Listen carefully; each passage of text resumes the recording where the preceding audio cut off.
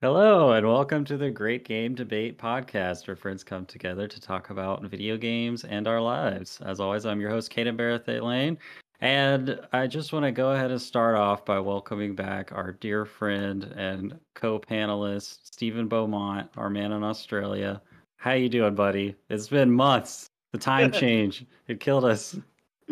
Yeah, no, it's good to be back, mate. Thank you so Yeah. much for having me. It'd be great to have your energy back on the pod. We are also joined by our man in the closet, Wes Bates. How you doing, man? I'm good. Hey, I'm doing a new thing here, so I'm gonna start every podcast with a completely useless video game trivia fact. Love it. So here's your useless trivia fact for this show. So Breath of the Wild has so much detail in it that there's actually a sound effect for a bokoblin picking their nose. I don't know if you knew this, but this is absolutely true. There is a sound effect for bokoblins picking their nose. But that leads me to the question: should they have actually called them bogoblins? Oh my god, 100% yes. Wow, incredible. And of course, we're joined by the godfather of the Great Game Debate himself, because we literally could not do the podcast without his recording and editing skills, Jonah Gomez. How you doing, buddy? I am here, and I am ready to podcast. And you know what? I'm pretty excited for our guests this week. Both of them, I guess. Well, we do have the honor this week of being joined by our guest, Travis of the Draft Punks. How you doing, man? I'm doing great. I'm super excited to be here. Happy to be recording a podcast, Yeah, it's great. It's going to be a very good time. Y'all are a lovely bunch. Thank you. Welcome to the show. It's a pleasure to have you on. Yeah, we've had this little cross-pollination between Great Game Debate and Draft Punks podcast, so it's great to keep that going. We finally have the final punk. The collection is complete. Yeah, I've been listening to the Rob and Ryan episode, and Ryan kind of an honorary punk as well. So you've had the whole lot now. The trifecta is complete. All right. Well, I'll just jump right into it. I hope you guys stopped by the Snow Peak Mountain Smithy and picked up your razor sword, because it's time for the icebreaker. All right. We didn't even tell Travis that he should punch the camera, but he did it anyway because he's that much of a natural. Damn. All right, Travis. Well, we of course like to do a short little interview with our guests on the podcast to get to know you a little better. But I am just curious for you personally. You're one fourth of the Draft Punks. How did you kind of get involved with that?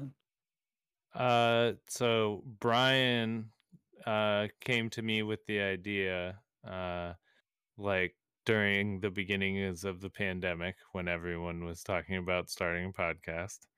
And we don't know anybody like that. Yeah.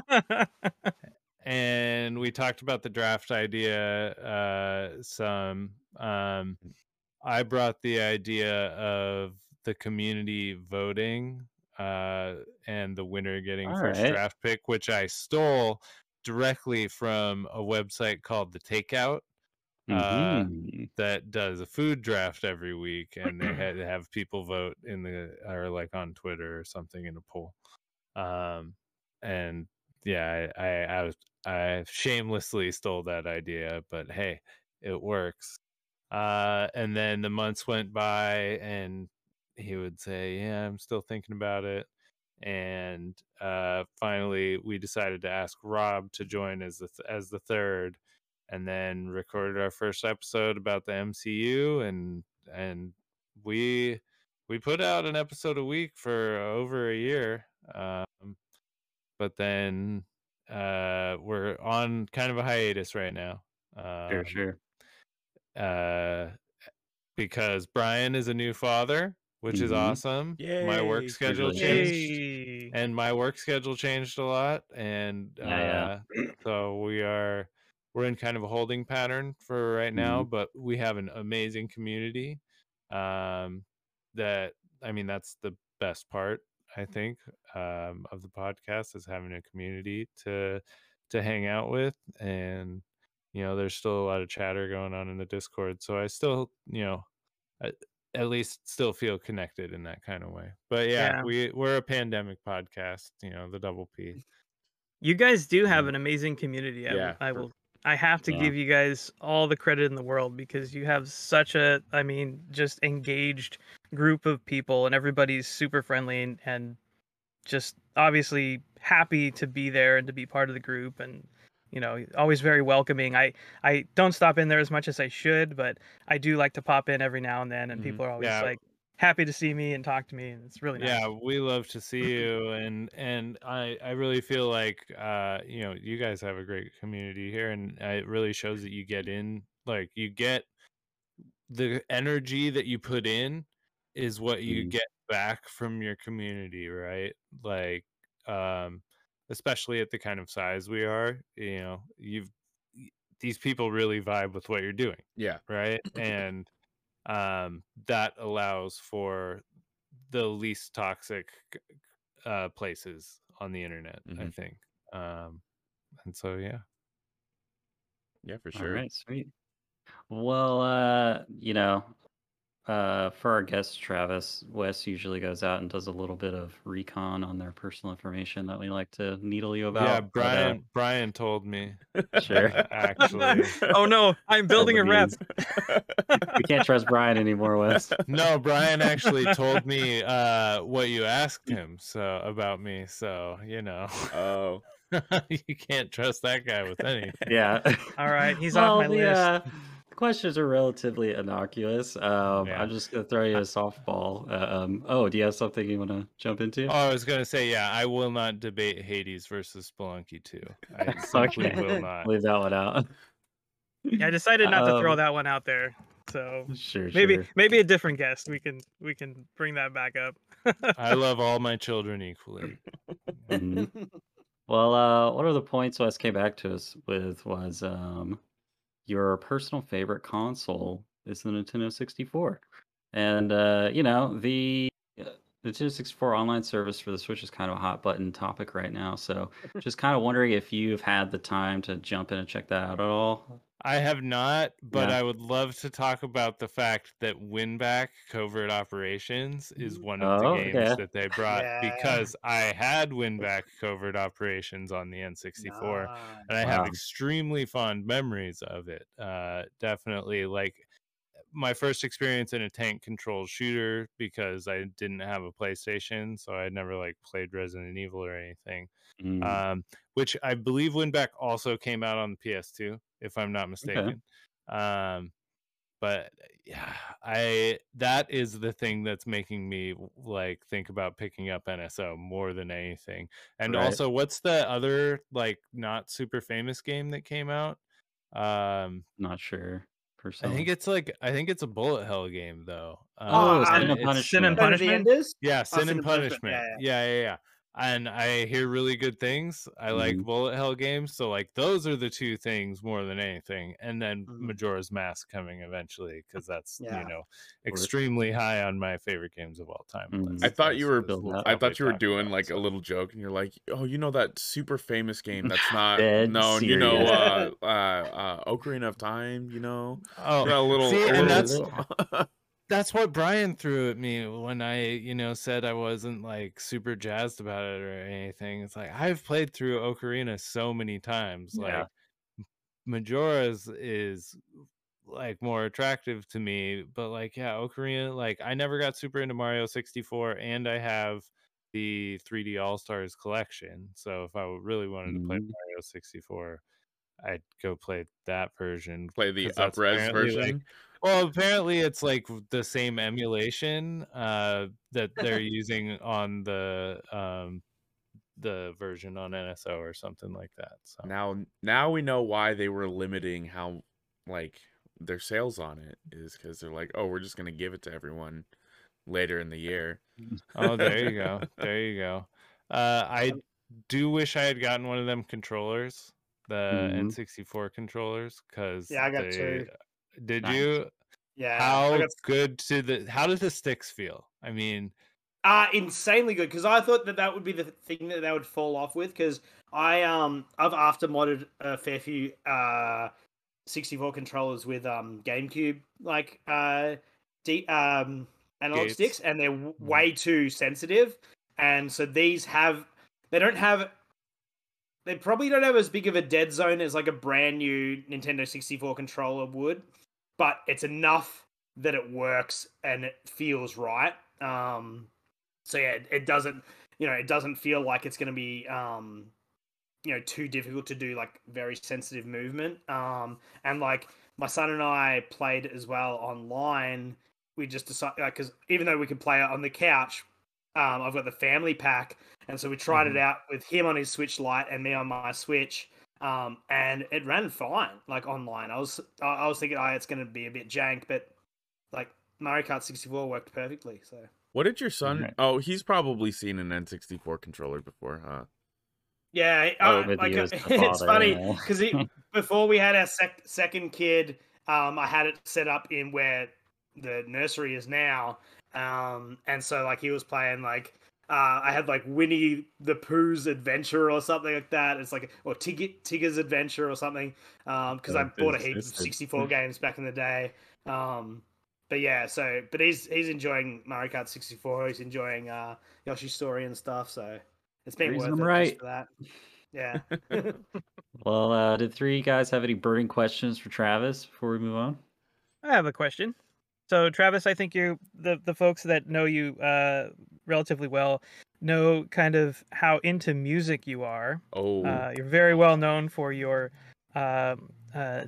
deep cuts in music on your podcast, and I was just curious. I haven't heard you talk a whole lot about video game music, so I was just curious. What is your favorite video game soundtrack?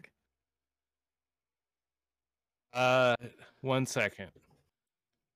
All right, Wes, He's stepping away. Wes, I've driven away our guest. Wes, you are treading some dangerous waters, bringing up music with both Steven and I on here, and Travis, because Steven and I have talked about some of Travis's picks on their music drafts and stuff. This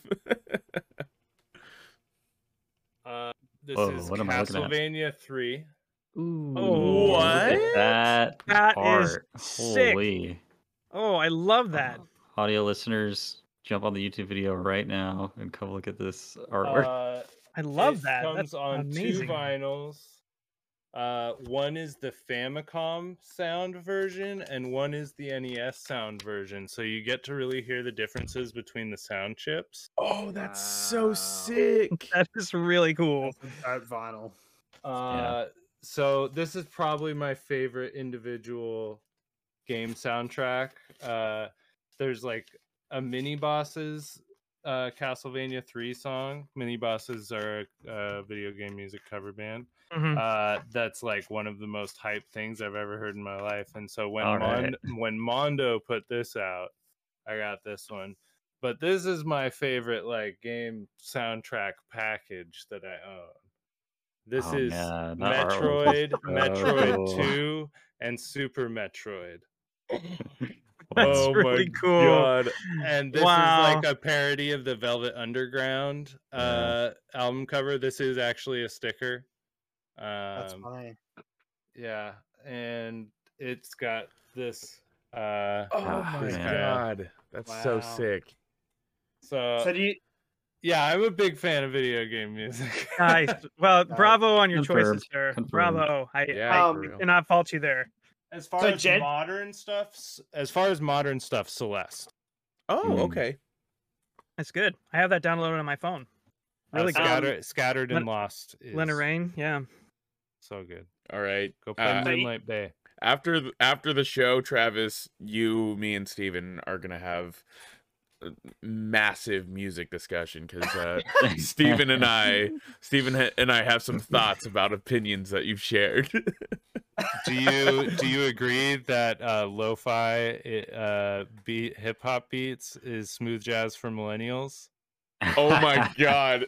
Yeah, Yes, that's a take that I've brought out on the show a couple of times. That's not a very hot take. That's actually very accurate. It's no, like, it's super accurate. Yeah, I love that. I love the that. moment I said it, everyone was like, Wow. Oh wow. Yeah. That's kind of insight.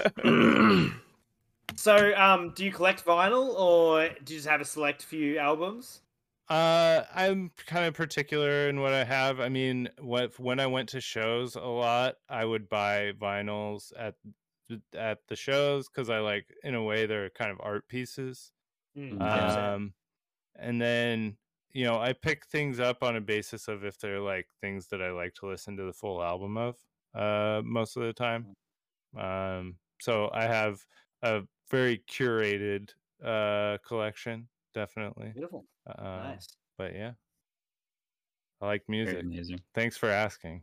Yeah, great question, Wes.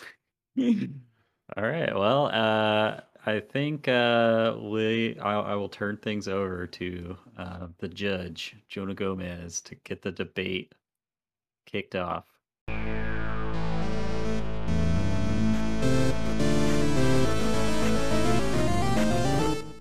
We got a spicy one today. We got something that's a little near and dear to my heart. We're going to be talking about Zelda, but not just Zelda games. We're going to be talking about weapons, items, masks, clothing, anything you can think of itemized in a Zelda game in our debate today. Today we have Wes and Steven representing Link Between Worlds and all the items in that game versus Caden and Travis representing Majora's Mask. Shocking the world / the people who have been listening to the beginning of this podcast. And you know what? This kind of is a battle of the sequels as well, since both these games are direct sequels from Very interesting, yeah. Yeah, so I hadn't thought of that. It just kind of worked out that way. yeah. No, we planned it. We planned it that way. We totally planned it that way. As always, we'll start out with our opening statements, which will be Caden and Wes, right? Ready. I'm ready. No? No. Is it Caden and Steven? We didn't really talk about who's doing what. Oh, God. So Steven's doing the opening. Caden, are you doing the opening? Yeah. Well, it appears our opponents have come unprepared, Travis. We shall pounce upon their weakness. No, I said we as a group collectively did not go through who was doing what. Hey, me and Travis decided who was doing what. Never mind. I'm opening. Never mind. I understand what you're saying, Wes. I understand what you're saying. Thank you. All right. It's Steven versus Caden for the opening, and then the rebuttal will be Travis versus Wes. Then who's doing the closing? Because we're doing a split. We're doing a split rebuttal. No, that makes it complicated. Call us at a minute. No, it doesn't. Just call us at a minute so we can switch. No. You don't have to produce the show. It's not that hard. We planned it this way. Just let us run with it, man. Let us run with it. So then who's doing the closing thoughts? I will. Yeah. Easy peasy. Okay. We didn't talk about that. Yeah, we didn't talk about it. It's split evenly in half. I mean, it'll be a game time decision based on how the opening and the rebuttal go. All right. Well, now I have to scrap all of this because do you? Yes, I might put it in at the end. Hear how the sausage gets made. I think they do. Dude. I think we should keep love it in. to hear It's how fun. the sausage gets made. Fine, I'll keep it in, but Yes. Okay, and then Let's go. What we usually do for the closing thoughts is 1 minute each person, but I guess it'll be. Oh, okay. No, that makes sense. We're just doing 1 minute each person for the rebuttal. It's no different. Okay. Yeah, we're just switching up. Add a bit of spice, bud. I'm not even gonna do the coin flip because you guys are making it easier for me to decide. Caden, would you like to start or go last? Let's go. Oh, bullshit. First or last? Okay. First. You just said let's LFG, go. baby. LFG. Oh my god, this is already a mess. I love it. All right. Caden, I got 2 minutes on the clock. Are you ready, sir? Yes. 3, 2, 1, go. And I got one word for you, baby. Masks. Majora's Mask, just like, holy crap. Like, it's got your traditional Zelda items. You got bombs, you got the hookshot, you got arrows, you got bottles, but masks. And like, okay, 3 of these masks are key items you need to progress through the game. And it's not just like a tool you use, like as an implement. It's like it literally transforms you into an entirely new being with different capabilities and a play style. Like, you can roll through the lava as a Goron, you can swim through the ocean as a Zora, you can fly through the sky as a Deku Scrub. It's beautiful. And then the mystery, like when you're playing a regular Zelda game, you just get an item, you're like, okay, I think I know where this is going with this item. But when you get a mask in Majora's Mask, it's like a hawk face with feather wings, or like a bunny tiara with bunny ears, or like a freaky like mummy mask, and you're like, I don't even know what this is gonna do. I have to go explore and experiment, and it's just incredible. And you've got unconventional items. For example, the Great Fairy sword is an optional superpowered sword you can get if you collect all the fairies in a particular temple, and it has this great utility where it bypasses being cursed by an enemy and not being able to attack with your sword, because it's technically not a sword, it's an item, so the curse doesn't affect it. And you gotta bring it home with the Fierce Dieting Link mask, where if you take the trouble to collect all the masks in the game, you get an item that literally turns you into a god that just crushes the final boss and no competition. Like, what a power trip. Bravo. What can you say? Very good. I can say a lot. Sure you could. All right, Steven, you got 2 minutes on the clock. Or should I just do 3 minutes? Yeah, you probably should, actually. No, I'm not going to do that. You got 2 minutes on the clock for your opening statement. Are you ready to go? I'm ready. Get your itchy trigger on the expletive button, because we get wild in here probably. 3, 2, 1, go. Alright, A Link Between Worlds, lads. If we want to talk about great items in a video game, first of all, we can't go any further before we talk about Ravio, our main lad that's helping us out on our journey. This dude, so what? Yeah, he squatted in your house, but guess what? He's going to lend you all of his items, free of charge. What an absolute gem. At the start of the game, you can go wherever you want with these items. All the special Zelda items that you want, free of charge. What an absolute gem. He's just that dude that's like, here, you can borrow my Season of Lost, and you can watch it. But if you scratch it, yeah, you're going to have to pay for it. But he's been a good bloke. Whereas, think about the Happy Mask Salesman. Happy Mask Salesman, don't you mean, he's a bit of a dog of a bloke. I wouldn't want to hang out with him. But Ravio, he's got my back, he's looking out for us. And in A Link Between Worlds, we've got not only all of the great Zelda items that work as they should work, because it's on a 2D plane, and they just work, no Z triggers, no camera messing up, it just works. So, in this game, you've got the greatest item ever, which is Ravio's bracelet. You can literally meld into a wall, and you can see this top-down perspective from a whole new side-on perspective and find secrets, because you are a 30 painting, seconds. and you can go and walk around the environments and find amazing secrets that couldn't be done any other way. Not only that, you can... Oh my god, I gotta go quicker. You can upgrade every single one of these items. You go to this octopus lady, and just like your first blowjob, you chuck them into her mouth, and guess what? You come out changed. These items come out changed. They've changed because they've upgraded. That's what A Link Between Worlds does. It upgrades everything. Wow. I told you in 3 minutes. I also just want to appreciate the Australian phrase "dog of a bloke," which I'd never heard before. Good stuff. See, now I'm worried because I haven't played Link Between Worlds, and Caden looks like he's got some thoughts on Ravi. Oh, yeah, I wish. Yeah. Yeah. Okay, but we might have to split for. Okay, we're not changing this up anymore. Or Yeah, You're right. I know. You're right.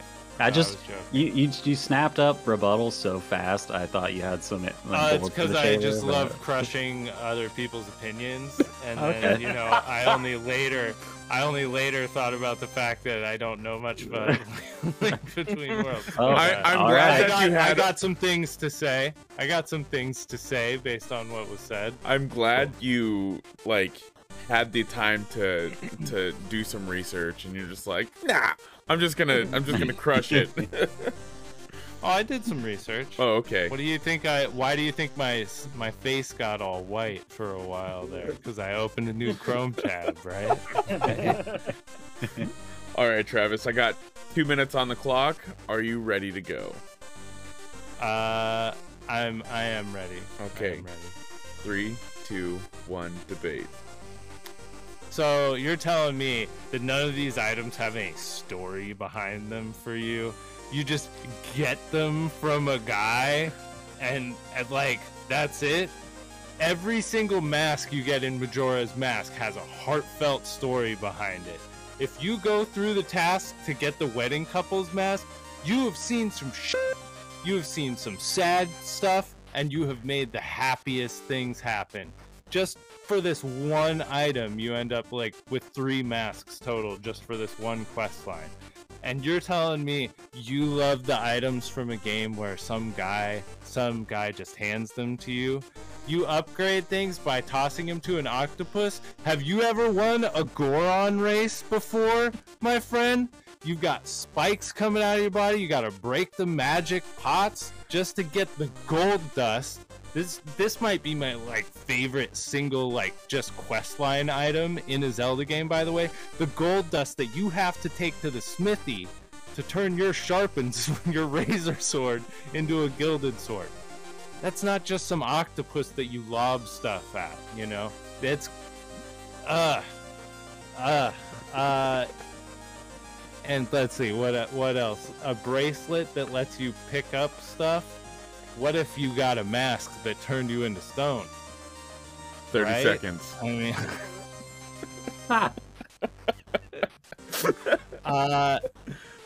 seriously though, what's up with these rented items? It just seems silly. And how do you get the Master Sword level 3? You toss it into a pool.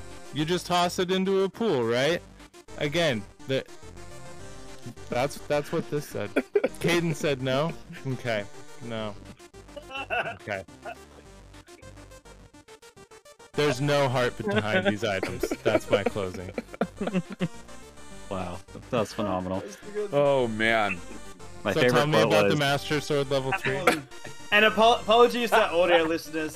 That was not Beastie Boys distortion on purpose. It was Travis getting a little bit excited. All right, Wes. You've got. No, Steven's got a minute, then me. Do you want the first minute or you want second minute? You take the first minute, please. All right. no. I hate this. I hate this so much. Steven, you've got a minute on the clock. Ready, set, go. All right. So, first of all, let's just talk a little bit about the dangers of online dating and catfishing. And Majora's Mask is completely chock-a-block full of catfishing. That's all Link does. He keeps on pretending he's other people. People keep on getting confused that he's someone that's dead. I'm gonna just put on this like cow mask, and all of a sudden I'm gonna go crash a wedding wearing a cow mask. 30 seconds. What are you doing, dude? Leave it alone. And let's not talk about just the terrible Goron trials, the terrible Zora trials. Just like the Urukai says, We've been eating maggoty bread for 3 stinking days. Not gonna do it anymore. No way. And let alone the fact that you lose all of your bombs and all of your arrows whenever you revert back to the first day. Oh. Okay. Wow. So I didn't even have to like censor him. It just cut out. Yeah. That's interesting. All right. Wes, you've got your minute. Go. Okay, so Majora's Mask gives you tons of masks, but only a few of them are actually useful for gameplay. You've got the general ones for transformations, but most of them are relegated to quest items, or they're relatively useless. Talk about things like marching with chickens, doing stupid dances, looking in mailboxes, or listening to stories. That's what the majority of the masks in Majora's Mask grant you the ability to do. Also, tons of the masks are creepy as F, man. Link puts them on and he screams in horror and pain. I feel like I have PTSD every time I watch him put on a mask and transform. It's freaking creepy, man. And every time he puts the Deku mask on, he looks like he wants to freaking kill himself. He's so sad. There's actually also very few unique items that aren't in other Zelda games other than the masks. The only 2 exceptions are basically magic beans and powder kegs. Big deal. Use them about twice in the game. It's not very impressive. Time. Magic beans are in Ocarina too. Yeah. Don't give him more ammunition, Trev. Okay. Well, that was a rebuttal section, I suppose. We'll go into the closing thoughts. Travis, Caden, you each get a minute. Wes, I guess you get 2. Because, you know, there aren't rules to these kinds of things. So, Caden, or which one of you wants to go first? I'll go first so I can do a little bit. Oh, so yeah. You're gonna keep it in order. Thank you. I appreciate that. Caden, 1 minute on the clock. Ready, set, go. All right, here's the deal. There's a fundamental flaw in a Link. Man, I went full Joe Biden just then. Here's the deal. Anyway, lose the time. Okay, I gotta regroup. So, because the way the items are structured in A Link Between Worlds, is you can get them at any time and tackle the dungeons in any order. It forced the developers in a way to design all the dungeons to be the same difficulty, since you could do them in any order, and that difficulty is easy as hell, and so the game's just like not really challenging, whereas you will find buckets of challenge in Majora's Mask. 15 seconds. But I just want to say quality over quantity in Majora's Mask. I'd rather have the 3 transformation masks in Majora's Mask over all the items that Link gets in any other Zelda game. There you go. Very nice. All right, Travis, are you ready? You go. 1 minute on the clock. Ready, set, go. Why would you wear flippers when you could become flippers? You know, why would you need a horse-shaped motorcycle to ride around when you could just become a wheel? You know? These are questions that Zelda Majora's Mask dared to answer. And they answered it brilliantly. I spent hours just swimming in that race against the beavers because the swimming as Azur felt so delightful to me. I've never enjoyed the movement in a Zelda game before or since in the way that I enjoy moving. Okay. Whoa. Major foul. Really, Steven? Really? You're interrupting somebody else's debate? Ooh. Yes. Hopefully this won't influence the decision making of the council when determining a winner. You know? We'll see. I'm gonna give you an extra 15 seconds. Okay. You've got 30 seconds on the clock, right. Travis. Go ahead. Thanks, Steven. And continue your closing thoughts, since you were so rudely interrupted. Also, the Fierce Deity Mask is probably my favorite single item in any Zelda game. It gives Link the coolest character design that Link has ever had, and the coolest sword that Link has ever had at the same time, while bringing back the beam shooting mechanic from the OG Zelda game. That's it. Cool. Steven. Now that we're out of the debate, like, wouldn't it be cool We're to not have out like of the debate. We're not out of the debate. We're not out of the debate. Aren't we? Oh, fuck. No. No, confused yourself by splitting your rebuttal. Yeah. All right, Wes, you have 2 minutes on the clock. I'm sorry you decided to partner up with Steven. He's taking us both down with a ship. Yeah, I guess. Oh man, 2 minutes on the clock. Ready, set, go. Okay, so I just want to start off. Link does look cool as hell with the Fierce Deity Mask. What I will say about the Great Deity Sword, it's the strongest sword in the game, but you can only use it in boss fights. It's actually only really relegated to the final boss fight, because you don't have it until the very end of the game. So while it's really useful for taking down the final boss easily, it's really not useful for much more than that. So, I just want to touch really quickly on some of the more unique items from A Link Between Worlds. Let's talk about rods. There's 2 unique rods that can only be found in A Link Between Worlds. The first is the sand rod, which allows you to create pillars of sand to kind of move through areas and create platforms that you couldn't otherwise move through. You can also use your Ravio's bracelet to kind of like move along the edge of the sand pillars that you create. It's very cool. The second of which, excuse me, is the tornado rod, which has several really cool uses. Number one, it allows you to kind of like use it as a helicopter propeller to like lift yourself up to different areas. And it's also really useful for solving puzzles by like putting out extinguishing fires. And it's also really useful in combat because it pushes enemies backwards with the tornado that it creates, and it stuns them, giving you the opportunity to go in and attack.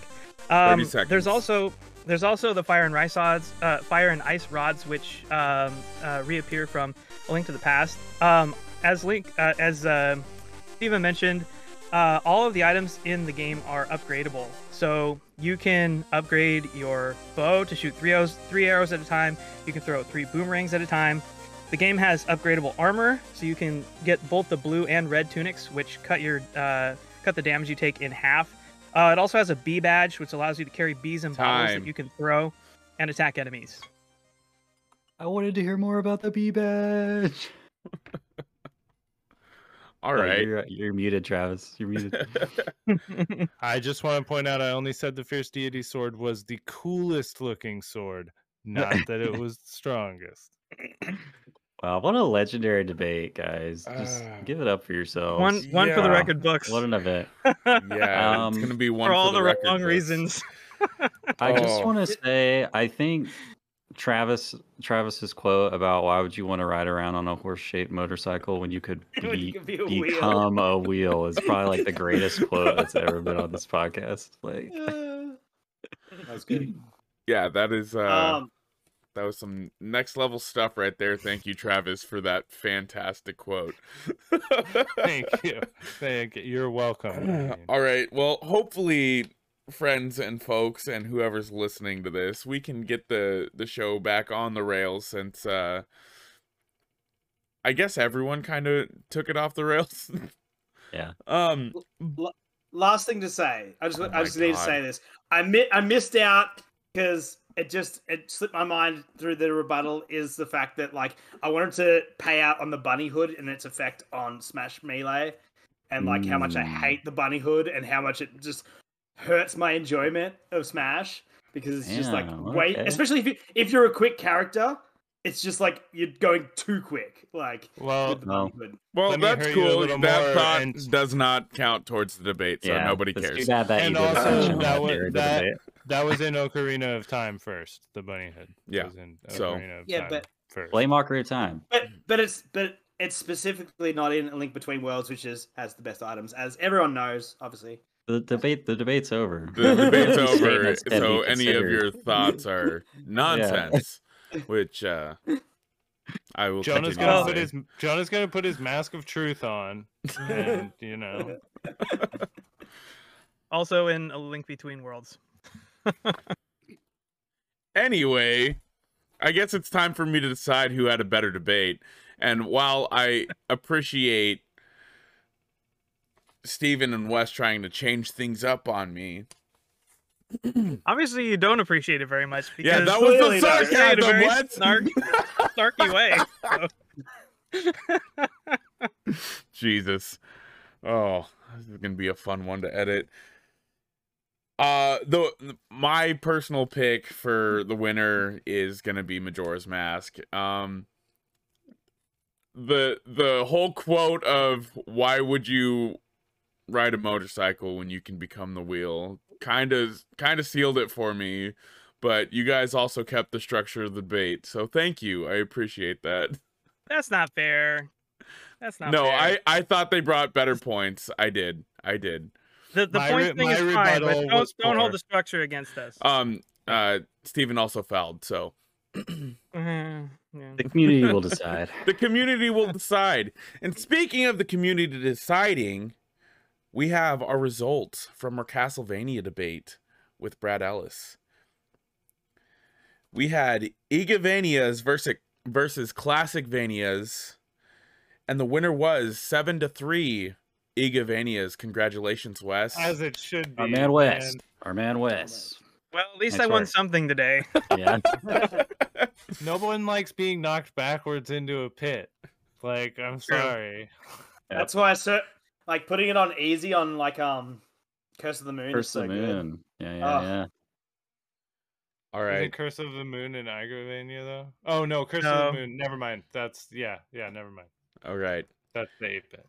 Let's get the hell out of this debate, Caden. I'm going to send it back to you.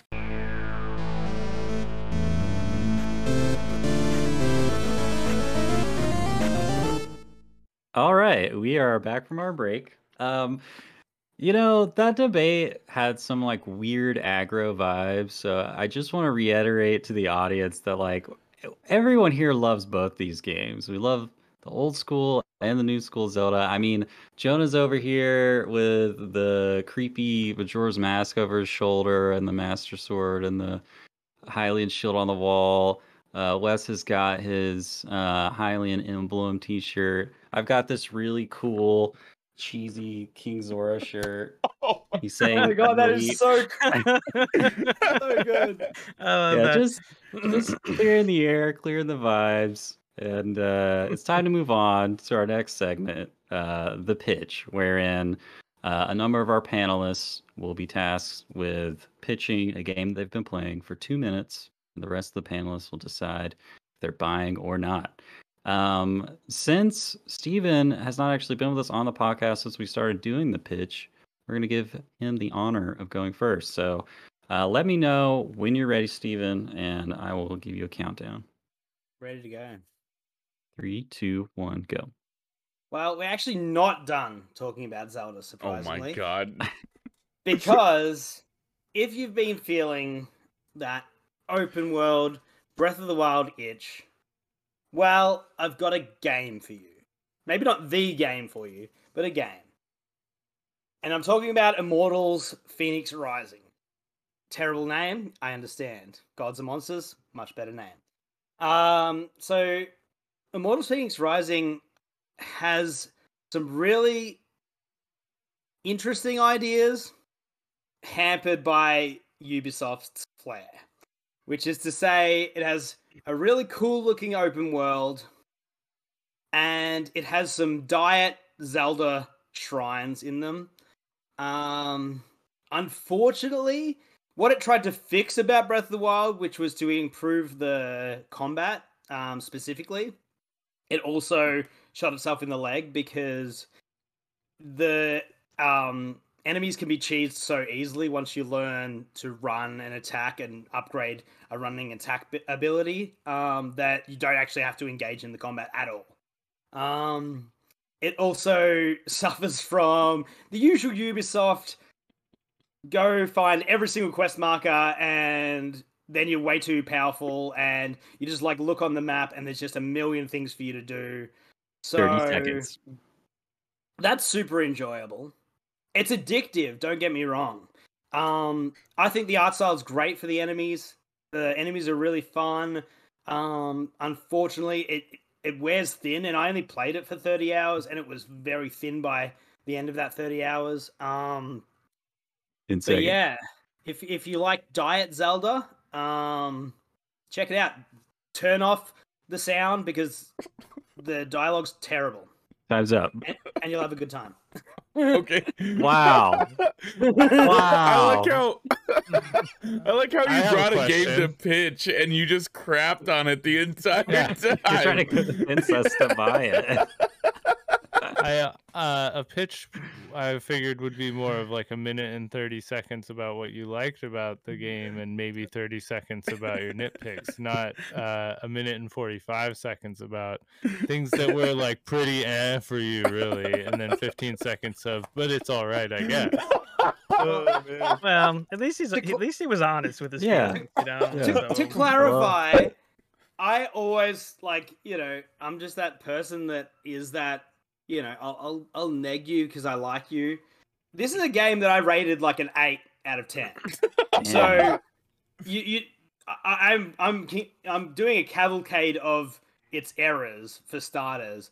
Like what it does right is what a lot of open world games do right. It has an amazing archery set of puzzles. Like that's the one thing that it does that's different from Breath of the Wild. Oh, so now we're getting into the real thing? pitch. I would say honestly the one thing. The okay. bosses.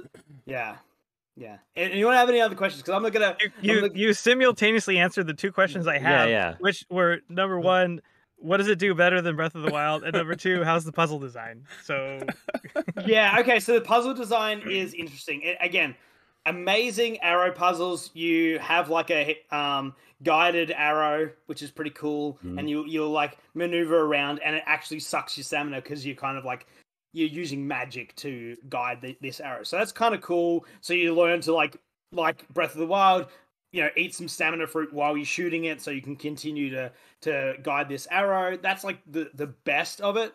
Unfortunately, unlike Breath of the Wild, which you felt like you were so freed by its open nature, and when you broke a puzzle, it rewarded you still. Like you won. Like you beat the shrine by breaking it apart and doing it differently. This game is like you stay on the path. If you go off the path, you hit into these lightning bolts and you lose all your stamina. They say never cut corners. And that's the biggest issue with this game is it doesn't let you cut corners. There's a few instances where you can, but usually you might get a 10-second time save or something like that out of it. So it's like Breath of the Wild by way of Red Dead Redemption 2. You're on the right track in the fact that yes, like it can be a bit pondering like Red Dead Redemption 2.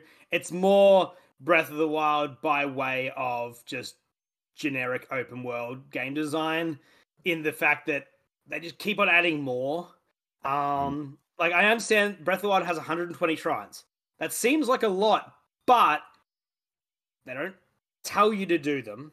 They tell you to go beat the boss. That's your only goal in Breath of the Wild is beat the boss. Whereas this feels like, no, you have to do these set amount of quests and they tell you to go look around your environment and then you instantly see a bunch of markers. If they didn't tell you to look around the environment and then instantly see all these markers, it would probably be a better game because you would have that sense of discovery. You just don't have that sense of discovery. The main quests are actually pretty fun and they have really cool, unique shrines in them that are like, sort of like, they're not a dungeon. They're kind of like 4 or 3 shrines mushed into one around a central theme, and they're actually pretty cool. But unfortunately, the bosses just don't hold up at the end of them. They're just slightly bigger than an enemy, or 2-3 times as big, but there's no impact. They have no Zelda-like fight to them where I've got to wait. A large eyeball you have to hit 3 times until they're dead. And that sounds stupid, right? That sounds dumb because it's like, oh, we've got this combat system. But every Metroid, like Metroid Dread, my God, the boss patterns are absolutely blissful. I hated every single boss the first time I fought them in Metroid Dread. I put a 1-minute timer on you, Steven. And then when you learn those patterns, it's just like an absolute ballet. Whereas this game is not a ballet. There's no ballet in sight. It's like, your white uncle dancing in the corner. It's like funny, but it's not particular. But like in a sad way. Yeah. Yeah, in a sad way. All right. Well, you have 40 seconds left that we'll sacrifice to the gods of the timer. I think the problem you're having here is that Steven just can't be contained by your formats. He's unbridled tonight. But like I said, this is a fun, addictive game if you like puzzles and fighting. It's just not great. It's not going to hit a 9. If you think it's a 9, awesome. I think it's time for us to go around and decide for buying it. I'll start. What I walked away from with this pitch was that if you've played Breath of the Wild, you're just going to be disappointed the whole time. So I'm not buying this game. I have no interest. What do you think, Wes? So I actually already own this game. I got it for Christmas last year. I had played it for about 2 hours before I put it down. In lieu of something else. I was really hoping that Steven's pitch it wasn't obviously get me to buy the game, but I was hoping that it would get me to pick it back up. Sadly, Steven, I'm not going to be doing that now. I don't think Steven cares that we're not interested in the game either. No, I think you're right about that. Yeah. But no, I don't think I'm picking this back up, at least not right away. All right. Travis, what do you think? You buying this game or not? No. Jonah, are you buying this game or not?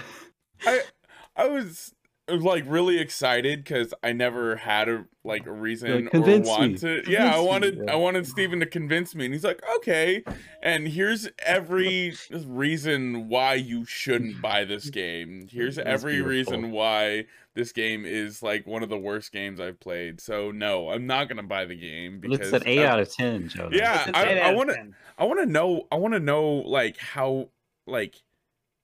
I want to see him pitch a 10 out of 10 game and see how many wrong things are with. Bring Banjo-Kazooie next time.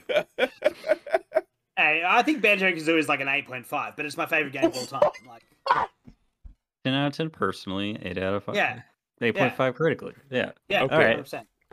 Cool. So, why don't we toss it right on over to Travis, sir? If you'd please step up to the pitcher's mound and wait momentarily as I reset my timer. Okay, now let me know when you'd like me to count you down. Anytime. 3, 2, 1, go. I'm here to talk about another Ubisoft game.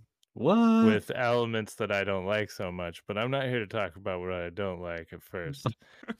So over the last, 5 years or more, so games have, since they went online, always been a way to been kind of a way to hang out with your friends, right?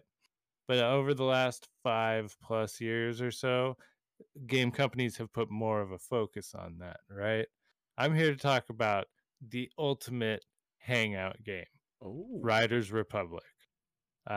This is an open world extreme sports game that has biking, snow sports, skiing and snowboarding, and air sports, rocket wings, and wingsuits. Yeah, I had to think of what they were called. And the way that they have integrated the party functions is absolutely incredible. It's streamlined to let you do whatever you want with your friends. You can teleport to people instantly. The loading times in this game are incredible. You can do any event that's on the map with your party members. There are these gigantic mass races, which are 64 people doing 3 races back to back that are multi-sports. So you'll do downhill skiing and downhill biking. 30 seconds. You'll do, you'll fly a wingsuit through a bridge, and then, at the end of the bridge, you'll switch to a bike and bike to the finish line after that. And they're absolutely crazy, and they happen every half hour. So you're hanging out with your friends, you go ride around in what might be Ubisoft's best realized open world ever, and then 8:30 comes up and you're like, let's go do this mass race together, and it's an absolute riot, and you can just talk to your friends the whole time. Wow, that was great Steven, pitch. that's how a pitch is supposed to go. Are you sure? Ubisoft didn't pay Steven enough, dude. Oh, I thought a pitch could be a cautionary tale as well. True. I hope someone asks me a question about my negatives on so, because I'm not able to do that. Well, I am curious how the game handles like, single player, like if you're offline or not playing with other people. Personally, I find it also to be really fun, partially because I know I'm like advancing my there is gear in the game that you unlock as you level up your player, and it is highly influential on how you do or on how fast you can go and how much you can sprint and things like that. So it's absolutely worth playing through stuff single player, and there's like earning stars is a lot easier in single player, but for the most part I'm playing single player to have a slightly better time when playing multiplayer with my friends. all right. So I got a question for you real quick. Have you played any of the Forza Horizon games? No. Okay. I have 5 downloaded. I was gonna ask you, like, how do these compare? Because like I know it's like event based in Forza, but I haven't looked much into Riders Republic, so I wanted to know, because like playing Forza Horizon is just like super free, and you get to do whatever you want whenever you want, and like race to your heart's content and do obstacles and jumps and all sorts of crazy things. So what's this like? It's just like that. I mean, your friend says, hey, I found something cool, and you teleport to them and you ride down the cool thing that they found together. Dope. Like, you don't have to go into an event or anything. Like, the open world is sick. Like, I have such a great time just riding around.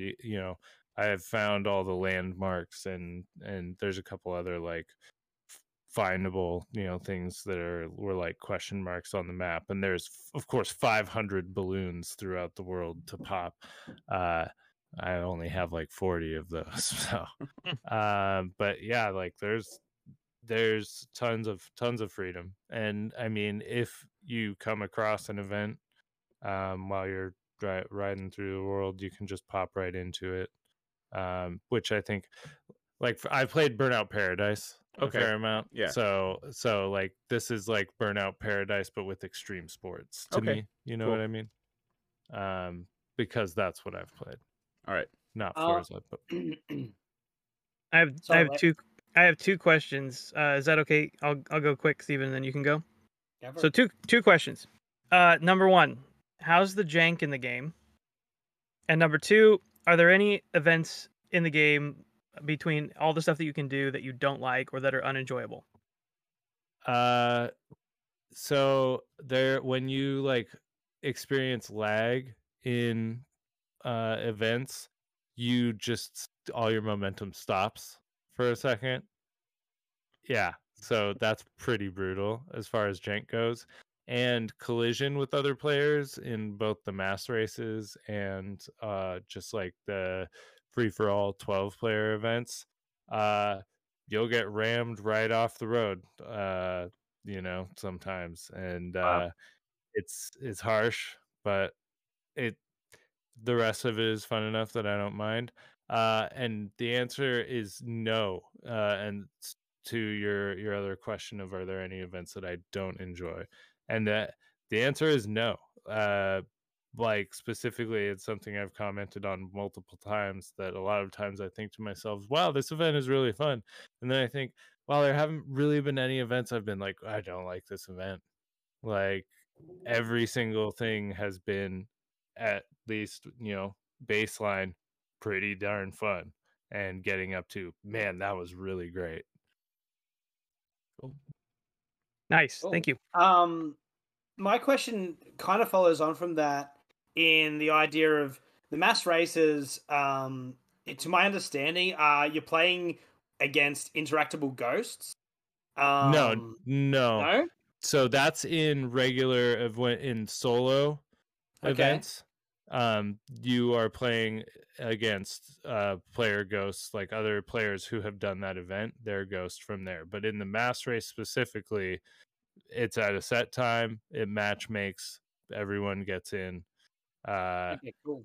And honestly, I think it's pretty technologically impressive with how fast it loads. Like when you teleport to a group member, it's like 2 seconds. Wow. Like, Cool. seriously. One gripe I heard with reviews was that for a game that really is so heavily stylized in its advertising and very charismatic, that you don't have that much variation in like your outfits and stuff to begin with. And does that affect like those big races in the noise? Like if everyone's wearing the same attire, does that like affect your enjoyment? At the beginning, it was very tough because everyone was wearing the exact same thing. Yes. But I mean, for my experience, hasn't been that because, I've played a lot. I've checked the shop every day. I've completed sponsor contracts, which give you clothes. So I was able to get away from that problem within the first couple of days. The other problem is this game is not charismatic, actually. The writing is terrible. The soundtrack, I turned the music off almost immediately. Wow. Really? And started doing my own Spotify. Yeah. Everything surrounding the gameplay in this game, like not everything, but like the presentation sucks. All the cutscenes are bad.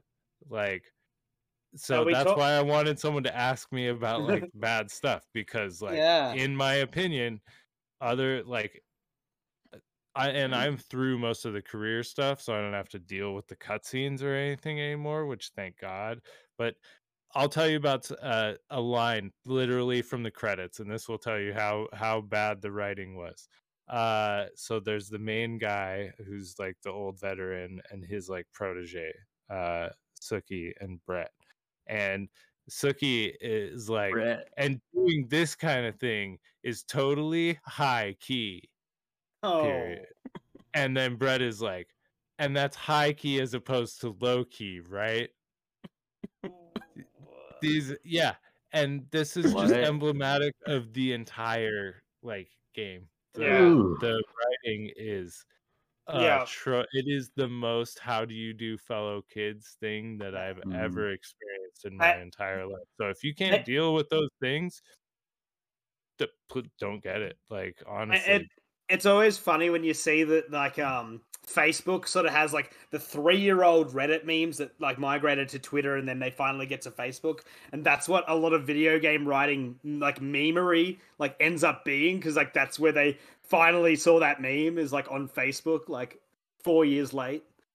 Yeah, that's unfortunate. And I just want to finish on music. So I've also had an issue with Ubisoft game, which I had to turn the music off, which was the first Watch Dogs had a deplorable like music selection on their radio. So like, is there a particular reason? Is it just dull? Is it B-sides? Or is it just not music that you like particularly? I mean, it's got like 4 songs by The Offspring, Black and Yellow, an absolutely terrible cover of Gangsta's Paradise, like an Ice-T song, like Charles, who I play this game with for the most part, Charles McGregor, just complains about the soundtrack all the time. He's like, oh man. Like one time we did this 12-minute long race and it was the cover of Gangsta's Paradise that he hated that was playing, and he was like, God, I really hope this doesn't loop once it finishes. And ladies and gentlemen, it did. Well, it absolutely did. Wow. So yeah, I just pull up Spotify when I'm playing with friends, and I pull up VODs of professional Valorant matches when I'm playing by myself. Wow. Do they have any charismatic DJs like SSX3 or anything like that, or? Don't know. Oh wow. I mean, if the writing's as good as he says it is, I don't think they will. Yeah, I mean, that was the thing. Like, basically any part of the presentation in that way that I could turn off, gone. Like, poof. And that's on facts, guys. Yeah, no cap. No cap. All right, I think it's time for the panelists to decide if we're buying this game or not. Travis, I love this game, by the way. Let me we've been negative. I've been pretty negative on it for a while, but I'm having a good time. It's probably going to be my game of the year. I think we should say, are we going to cop or drop? Well, cap or no cap. Yeah. When I was a zygote in my mother's womb, my parents were walking down the street and they knocked over an old gypsy woman and didn't help her up. So she pointed her gnarled stick-like finger at my mother's womb and said, "I curse your child. He shall never enjoy any sports-related video game ever in his entire life." So it's got to be a no from me. Have you ever played Rocket League? Okay, there's an asterisk on the curse, except Rocket League. Yeah, I knew it. Shout out to Hunter Pearson, king of Rocket League. I obviously I'm a little bit disappointed with the music selection because obviously for me Tony Hawk Pro Skater 2 was so formative for me with sports and music in general. But from what I've seen of this game, other than the kind of weird jank of seeing and obviously it was early days, but seeing 50 or 40 races that all have an orange jacket, was a bit weird. But especially when there's orange pads that you have to weave your way through in some of the races. Imagine that. Yeah. Couldn't be me. But I'm actually looking forward to this game. I don't know if I'll probably pick it up on sale, but it looks really cool, especially the switching just being super quick. I guess they kind of picked that up from was that the Crew that they picked that up from, just switching from car to boat to all that sort of stuff. So it just looks cool. People have said this is their culmination of the work they did with the Crew and Steep, of put together. This is what they've been trying to do for years, and they finally did it. Yeah. My God, they've done it. Cool. And didn't at the same time, it seems. Wes, you buying? So I got a Ubisoft game for Christmas last year, and I think I'm gonna ask for a Ubisoft game for Christmas this year. So I will let my wife buy it for me. Have you touched Valhalla yet? I haven't. I still have it loaded on the PS5. I have not played it. But I am interested in this game. Everything I've seen of it looks really cool. The gameplay looks cool. It looks fun. I was really impressed with the kind of GoPro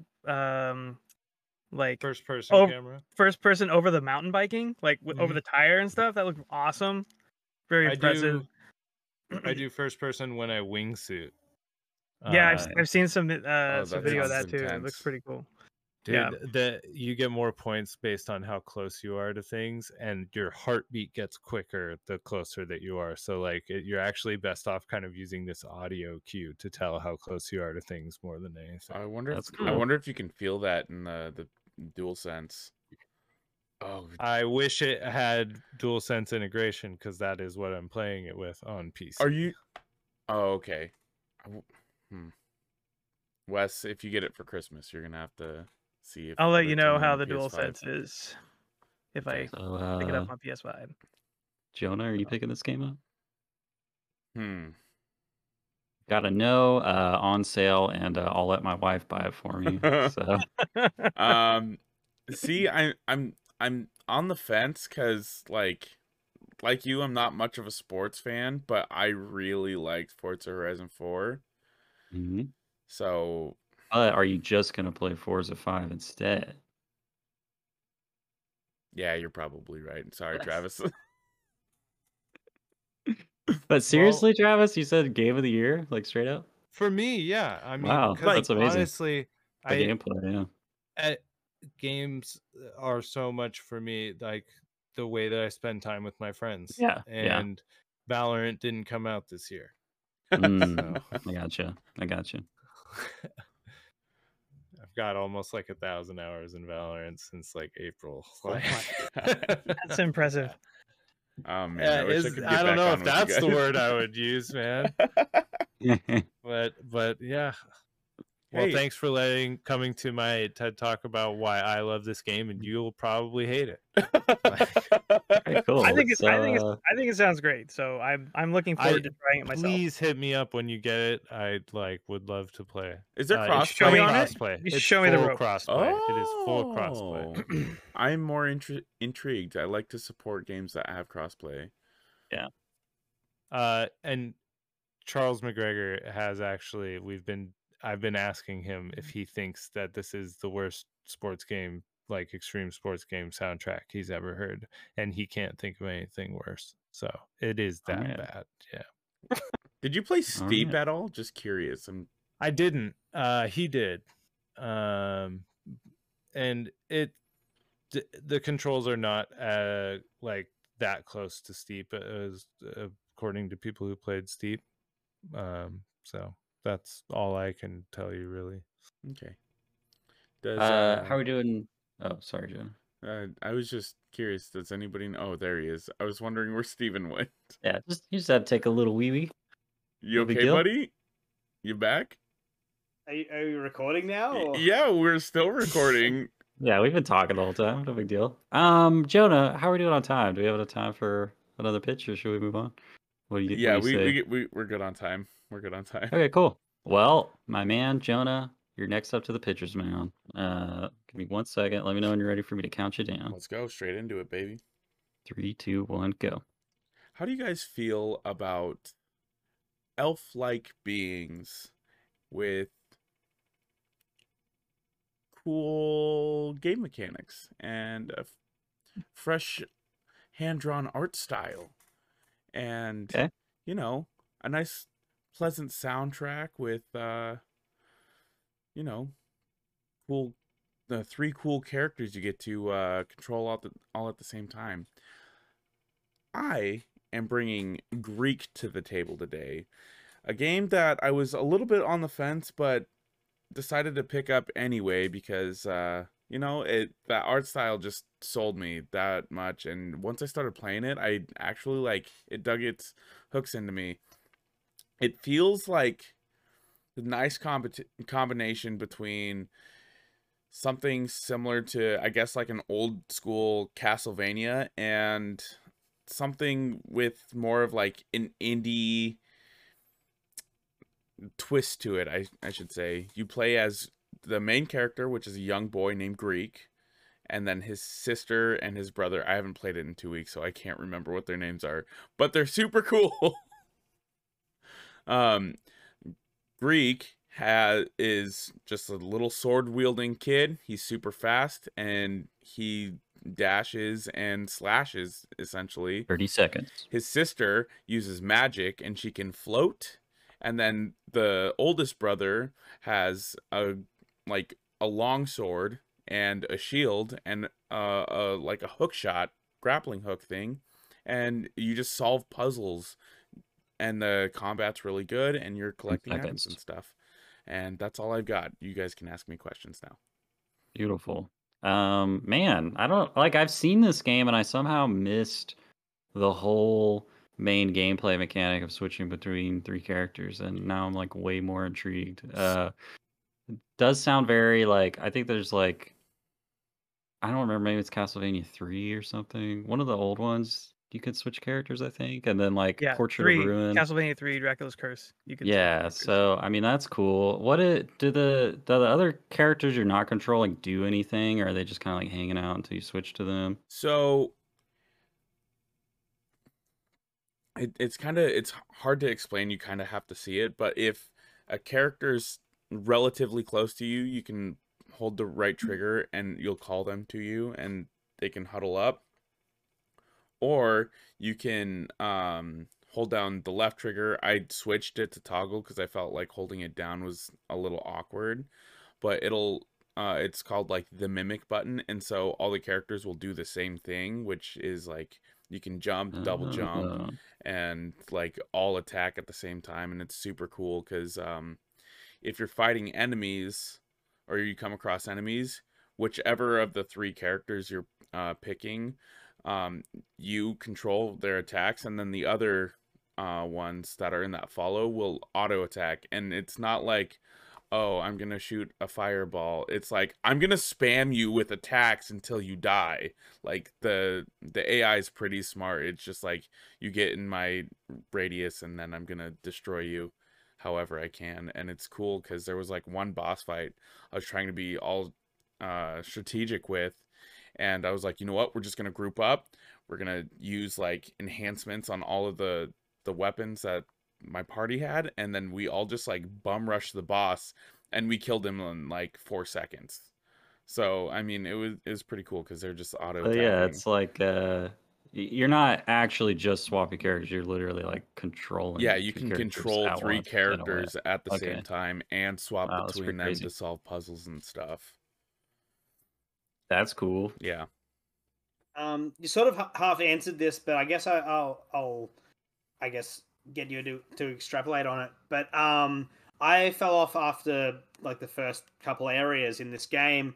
I found the first like boss to be pretty unforgiving and not, I guess, possibly having like the best tells. Like how did the bosses evolve? Do they become I guess, are they? Did you feel that the difficulty was fair? Obviously, you said you absolutely took out a boss in 4 seconds, but like, how was the difficulty in all the bosses? I think the difficult. I got really lucky with that one. I kind of cheesed him. I switched to the sister, and I was just spamming him with spells, and then he finally got close enough to us that the 2 brothers could just spam attack, and I had his health bar like lowered a little bit, and by the time we got there, it was just like watching like the chunks go down really fast down the bar. You had all 3 characters at that point? Yeah. Okay. Gotcha. I think I had just gotten the older brother when I was doing that boss fight. I mean, the narrative of the game, it's a little like cliche. It's like, oh, we got a darkness fell over the forest, so we got to do what we can to protect people and save it. But it also, like, it feels kind of weighted, and you like will watch characters die, and it's pretty emotional because you see it reflect on other NPCs and stuff in the story. How did you feel about inventory management in this game? I got as many of the backpack upgrades as I could at the beginning, but yeah, inventory management is can be a little rough. You're pretty limited, and I think that's one spot that they could work on, because you have to switch between each character if you're trying to craft a recipe. You're basically just picking up like berries and herbs and stuff, and you can use those to make like Breath of the Wild style cooking. You put 3 things in a thing, and then it comes out with food, and you can use it to heal yourself. But there's also like sellable items that you can pick up, and sometimes those will take up your inventory slots. The nice thing about the game is if you pick up key items, they just add an additional pocket for that key item, so it doesn't take up inventory, which is nice. Cool. Any other questions? Oops, Travis, I think you're on mute. You get another permanent upgrade for finding a key item? No, or it just says that it goes away when that key item. It goes away when that key item goes away. Okay. But you can buy backpack upgrades and stuff. And you can also do like challenge courses to like upgrade health or find different things. They've got little upgrades and stuff that you can find. So okay, my question is, how does it feel to play? It's that game feel. I personally think it feels good. It takes a while to get used to the controls. It's a little confusing at first. And I could definitely see that being a reason why Steven fell off of it pretty early on. But like I said, I had to go in, and you can fully remap the controls and switch things to toggle if you want. And I had to switch the mimic to toggle because I felt like holding it down was uncomfortable. But I think the game feels good. I think the combat feels like satisfying enough to be enjoyable. I'm not gonna say it's the best combat I've ever felt in a side-scrolling game, but it feels pretty good, and the platforming feels solid, except for the brothers grappling hook. It's a little wonky, but I mean you can manage it pretty all right. All right. Well, I think we have enough information to decide. For me personally, this game sounds like really unique and cool. So, It you is. know, I think I'm kind of, it sounds like right up my alley. So it's definitely on my radar now. I think I'm going to be picking it up. What do you think, Wes? So I beat this game already earlier this year. Oh, sick. I liked it. I liked it a lot. I thought it was really good. It's not a super long game, so you can cruise through it in 6 to 7 hours and be done. Perfect. But my biggest criticism, I think, with it is that, you know, you spend all this time kind of like, you start out as the main character Greek, and you are looking for your siblings, and you find your sister, and then you have to go and find your brother. And by the time that you find your brother, you have about an hour of the game left. So you really don't have a lot of time spent with all three siblings together working in tandem. So I felt that, you know, they could have padded it out a little bit longer in that sense. But otherwise, it's a really good game. It looks really great. I think that the platforming feels really good. Greek's got a double jump that feels really nice. His sister, like Jonah mentioned, has like a floating mechanic. It takes some getting used to flipping through the characters, like he said. But generally speaking, I think it's a good game. I think it's worth checking out if it sounds interesting. Cool. Wes must be like a master of these kinds of games, because I'm at about 8 hours, and he absolutely flew through this game. I mean, the man loves his Metroidvanias. It's funny.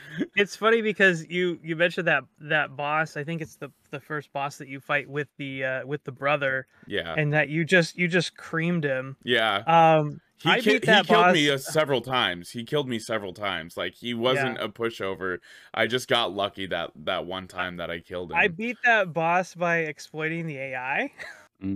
I was able to, because you're on like, there's 2 levels, like an upper level and a lower level, and so I was able to jump up to the upper level, and he would try to like jump up to get me.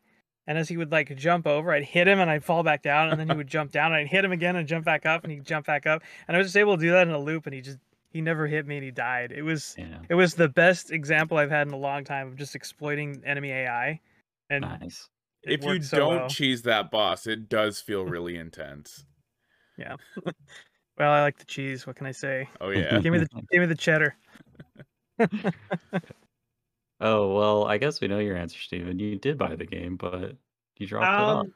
Yeah, I was trying to see if this would like reignite my passion for it, but unfortunately, hearing about the inventory management, like early in the game, like it is really kind of annoying that you're really stunted, because all you want to do is, oh cool, I'll make some potions and stuff like that, and then you sort of realize that, oh, I can only hold a certain amount of, you know, veggies or whatever it is to make these potions. So then you have to drop certain ones, so then you've got 3 of one kind of each, as many as you can, but you still can't even hold the amount of like veggies that you see like on the map. So it was kind of annoying. And yeah, I hadn't really delved into, I only just got the sister, and so I hadn't really delved into the dual mechanics, but I was instantly like, I don't think I'm going to enjoy this game.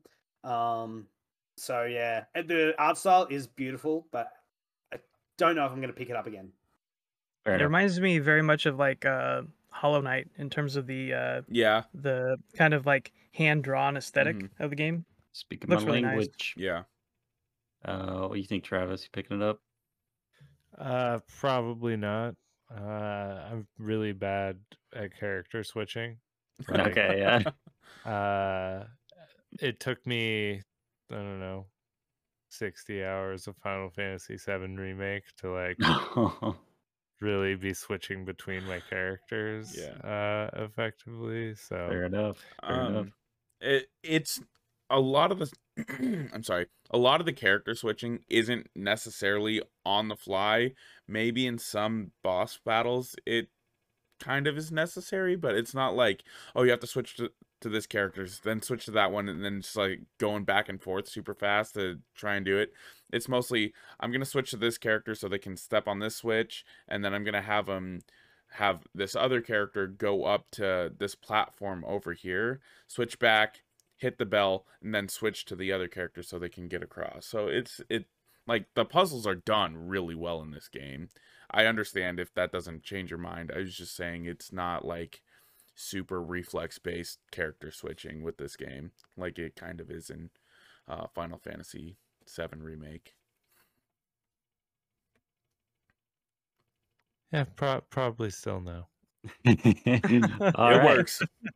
And with that, I will turn things over to Wes for my favorite part of the show, the game.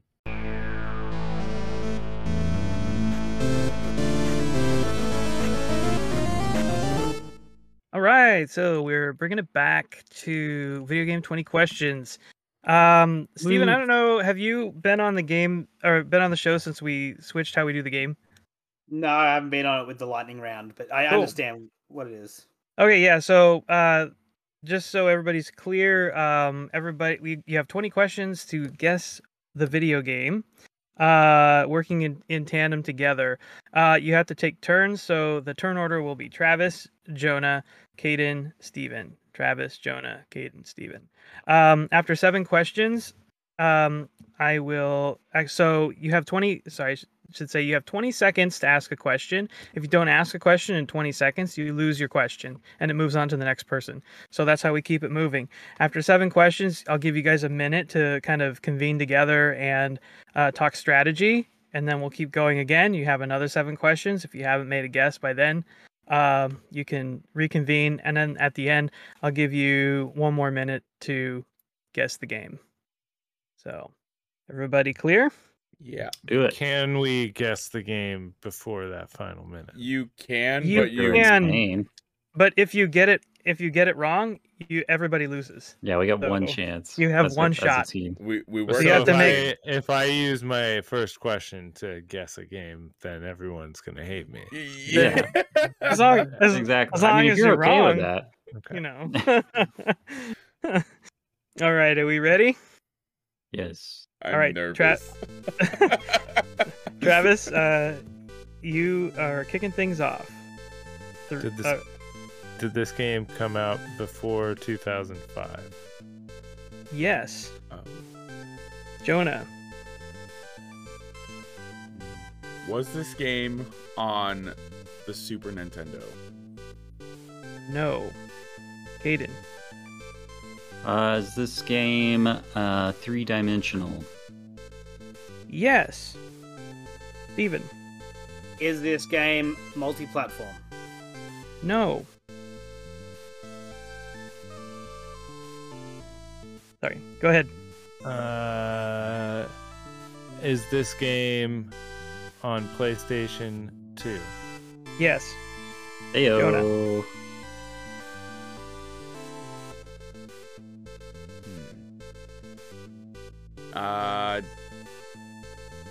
Does this game have painted art style?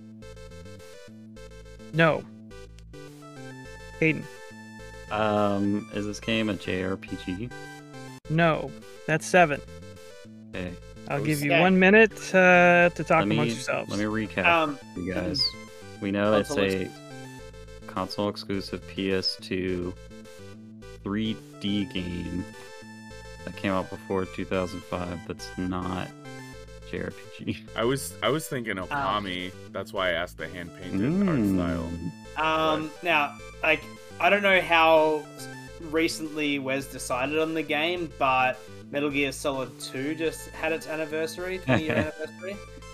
I should have asked if it was Japanese still, but I guess that'd be like every game on the PS2 pretty much. Yeah. But obviously, PS2 has the biggest library of like most gaming systems. Yeah. Yeah. It probably doesn't now because of how many digital games there are, but yeah. I did want to ask if it was a first-party game, so Yeah. Yeah. But that would help with the Metal Gear Solid idea as well, right? Yeah. But that's Konami, so it's not. Oh, you're right. All right, that's a minute. So, bringing it back. I believe, Steven, you are kicking things off. So, 3, 2, 1, go. Okay. Is this game developed by a Japanese studio? No. Oh. Travis. Is this an open world game? What? Is it an open world game? PS2. PS2? Not. That's a hard question to answer, actually. Semi-open world, I will say. Okay. So it's not a yes or no answer, but I will say semi-open world. All right. GTA. Jonah. Did this game come out at the end of the PS2 lifecycle? Trying to remember what the end of the PS. Like before PS3? No. It came out after the PS3? No, I said it was not at the end of the PS2's life cycle. Okay. Caden. Is this a sports game? No, I would not consider it a sports game. No. Steven. Oh man, I have no idea where this is going. Okay, so it's yep. Thinking. My hat is on. Shit, I don't know. Just ask if it has Grand Theft Auto in the title. Hey. No collaboration. 5 seconds. No, it's not exclusive. Oh, I don't know any PS2 games. Okay, that's 20 seconds. You lost your question. Right. Sorry, No. Travis. I don't know. What's she doing? Is there...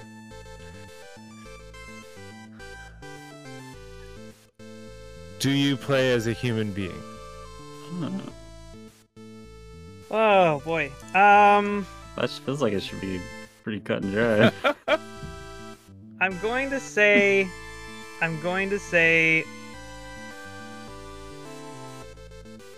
This is hard. You play as a human character. What? You select a character that is a human being, Okay. and that's the end of question 14. So you got another minute to convene. Sorry, I dropped the ball, lads. game? I've got. Okay. I don't know any Western PS2 games. Why is it so hard to like decide if you play as a human being or not? That's really gonna throw me off. Yeah, but Okay. So, yeah. What's a Can we Western think of- PS2 game? yeah. Can we think of any Western PS2 exclusives that aren't a sports game? Well, I like. you I said like Grand the- Theft Auto, but Um, you don't select a character in Grand are Theft the Auto. twisted metal game? Because when he said, did he say yes to sports or no to sports? You said no to No. sports. So is racing included in sports? But But that it's was not twist racing. up. It's But it's not not really- racing. It's car combat, so it's not racing. So Twisted Metal Black, maybe? Like, Oh. Yeah. Could be. I don't know who there's- developed that though. I don't no Like, idea. I don't Like think that there's- was a Japanese developer. Is Jack from Jack and Daxter a human being, or is he like a weird? But is there character selection in that? Jack Alright, that's the end of a minute. Oh my is god. racing. So, let's see. I'm sorry. Who did we leave off on? It's not a It's human being. Jonah. It's Jonah. All right, Caden, why Yeah. don't you kick us off? Ready? 3, 2, 1, go. Is it a fighting game? No. Is it a car combat game? Yes. Shit. Okay. Travis. Does it have metal in the name? It does. Does it have black in the name? It does. Send it home, Caden. 2 questions left. I will concede our remaining 2 questions, and I will ask: is this game Twisted Metal Black? It's Twisted Metal Black! Yay! Steven. Oh my god. Wow, You got it. Congratulations. I give that one to Steven because, yeah, I was already steering away from car games. So. You will always have to ask the "Do you play as a human?" question in video games 20 questions. That one's a tough one because technically, I mean, your character I is see your confusion now. but you're really only controlling the car. So, well, if I asked you that question about Rocket League, what would you say? I have no idea if there are characters in Rocket League. How big are the cars? How big is the ball? Oh, I don't know. I've never played Rocket League. Aren't they remote control cars? Is that the lore? They look like remote control cars to me. Boy, I'm glad I didn't pick Rocket League. There's dots in the audience, right? There's, like spheres in the audience. And speculation is those spheres are also inside the cars. Oh, God. Jesus. What the fuck? Who knows, though, man? Who knows? God. Well, thank you so much for orchestrating that game, Wes. It's always a pleasure. I'm glad that we didn't let ourselves down. Fun. That was very fun. Yeah, nice job. That was kind of a more random pick for me. Yeah. So good job getting it. All right. Well, we made it, guys. We're here. It's Somehow the end we of the made podcast. Yeah. We'd like to thank you, Travis, for taking time out of your day to be on with us. It was a pleasure having you on. Thank you so much for having me. As you could all tell, I have a lot of PPE, pent up pod energy. So but thanks for helping me get that out. This was so much fun. You guys are great. All right. We will quickly go around for final thoughts from everyone. We'll let you go first, Travis, as the guest. Anything that you want to plug at all? Any random thoughts you're having, just go for it. Go watch Arcane. Even if you I don't know anything about League of Legends, neither does my wife, and I think it's so good. It might be the best video game related property that's not a video game that I've seen. Better than Castlevania, the Castlevania anime? Yeah, right. I mean, okay. And I think Castlevania is amazing. Okay. Before this, I would have said that. So, okay. Wow. Yeah. Okay. And hopefully we got an episode of the Draft Punks podcast dropping sometime in the next, week to 2 weeks. Fingers crossed. Yeah. I'm looking forward to it. I've been on a Draft Punks drought. I know, me too, man. Got nothing to listen to. All right, Steven, now that you've been reunited with us, final thoughts.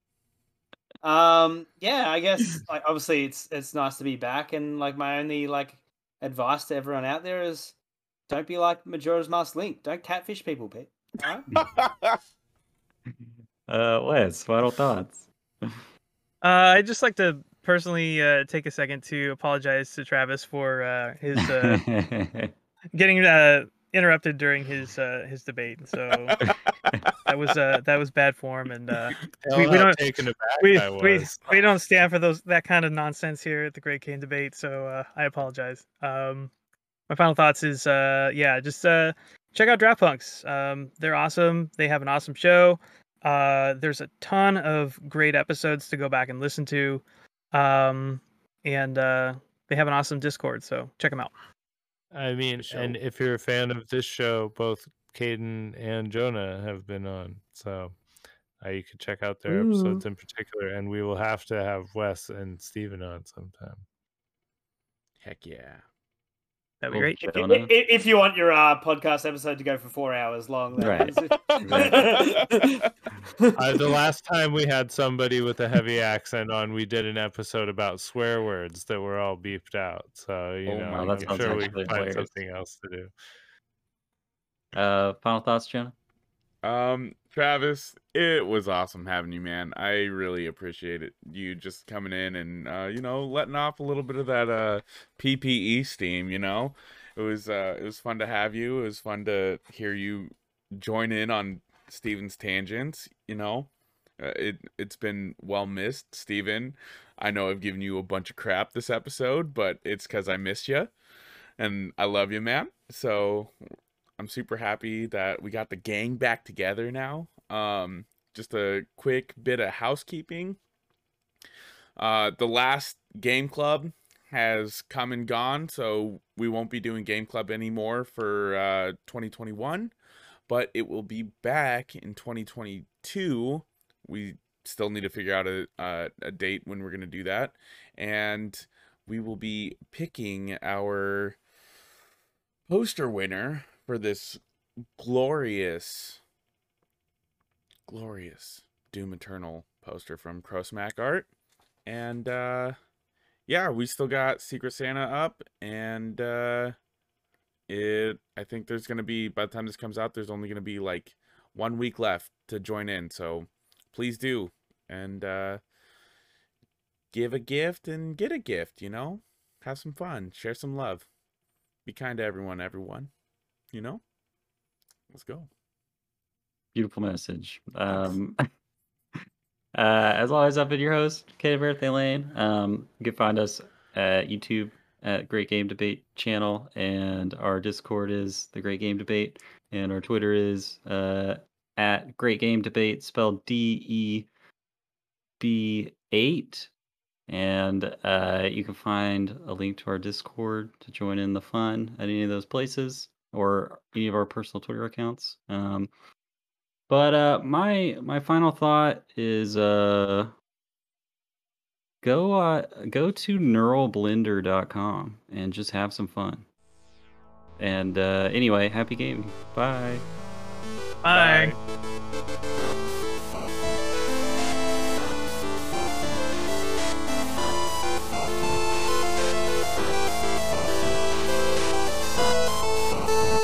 As always, a big thank you to our friend Misdriven for the music in our podcast. If you like what you hear and you want to check out more of what they have, you can pay them a visit on Twitter at MIST_RIVEN 719 or on Bandcamp at Misdriven. Thanks again for tuning in. Till next time.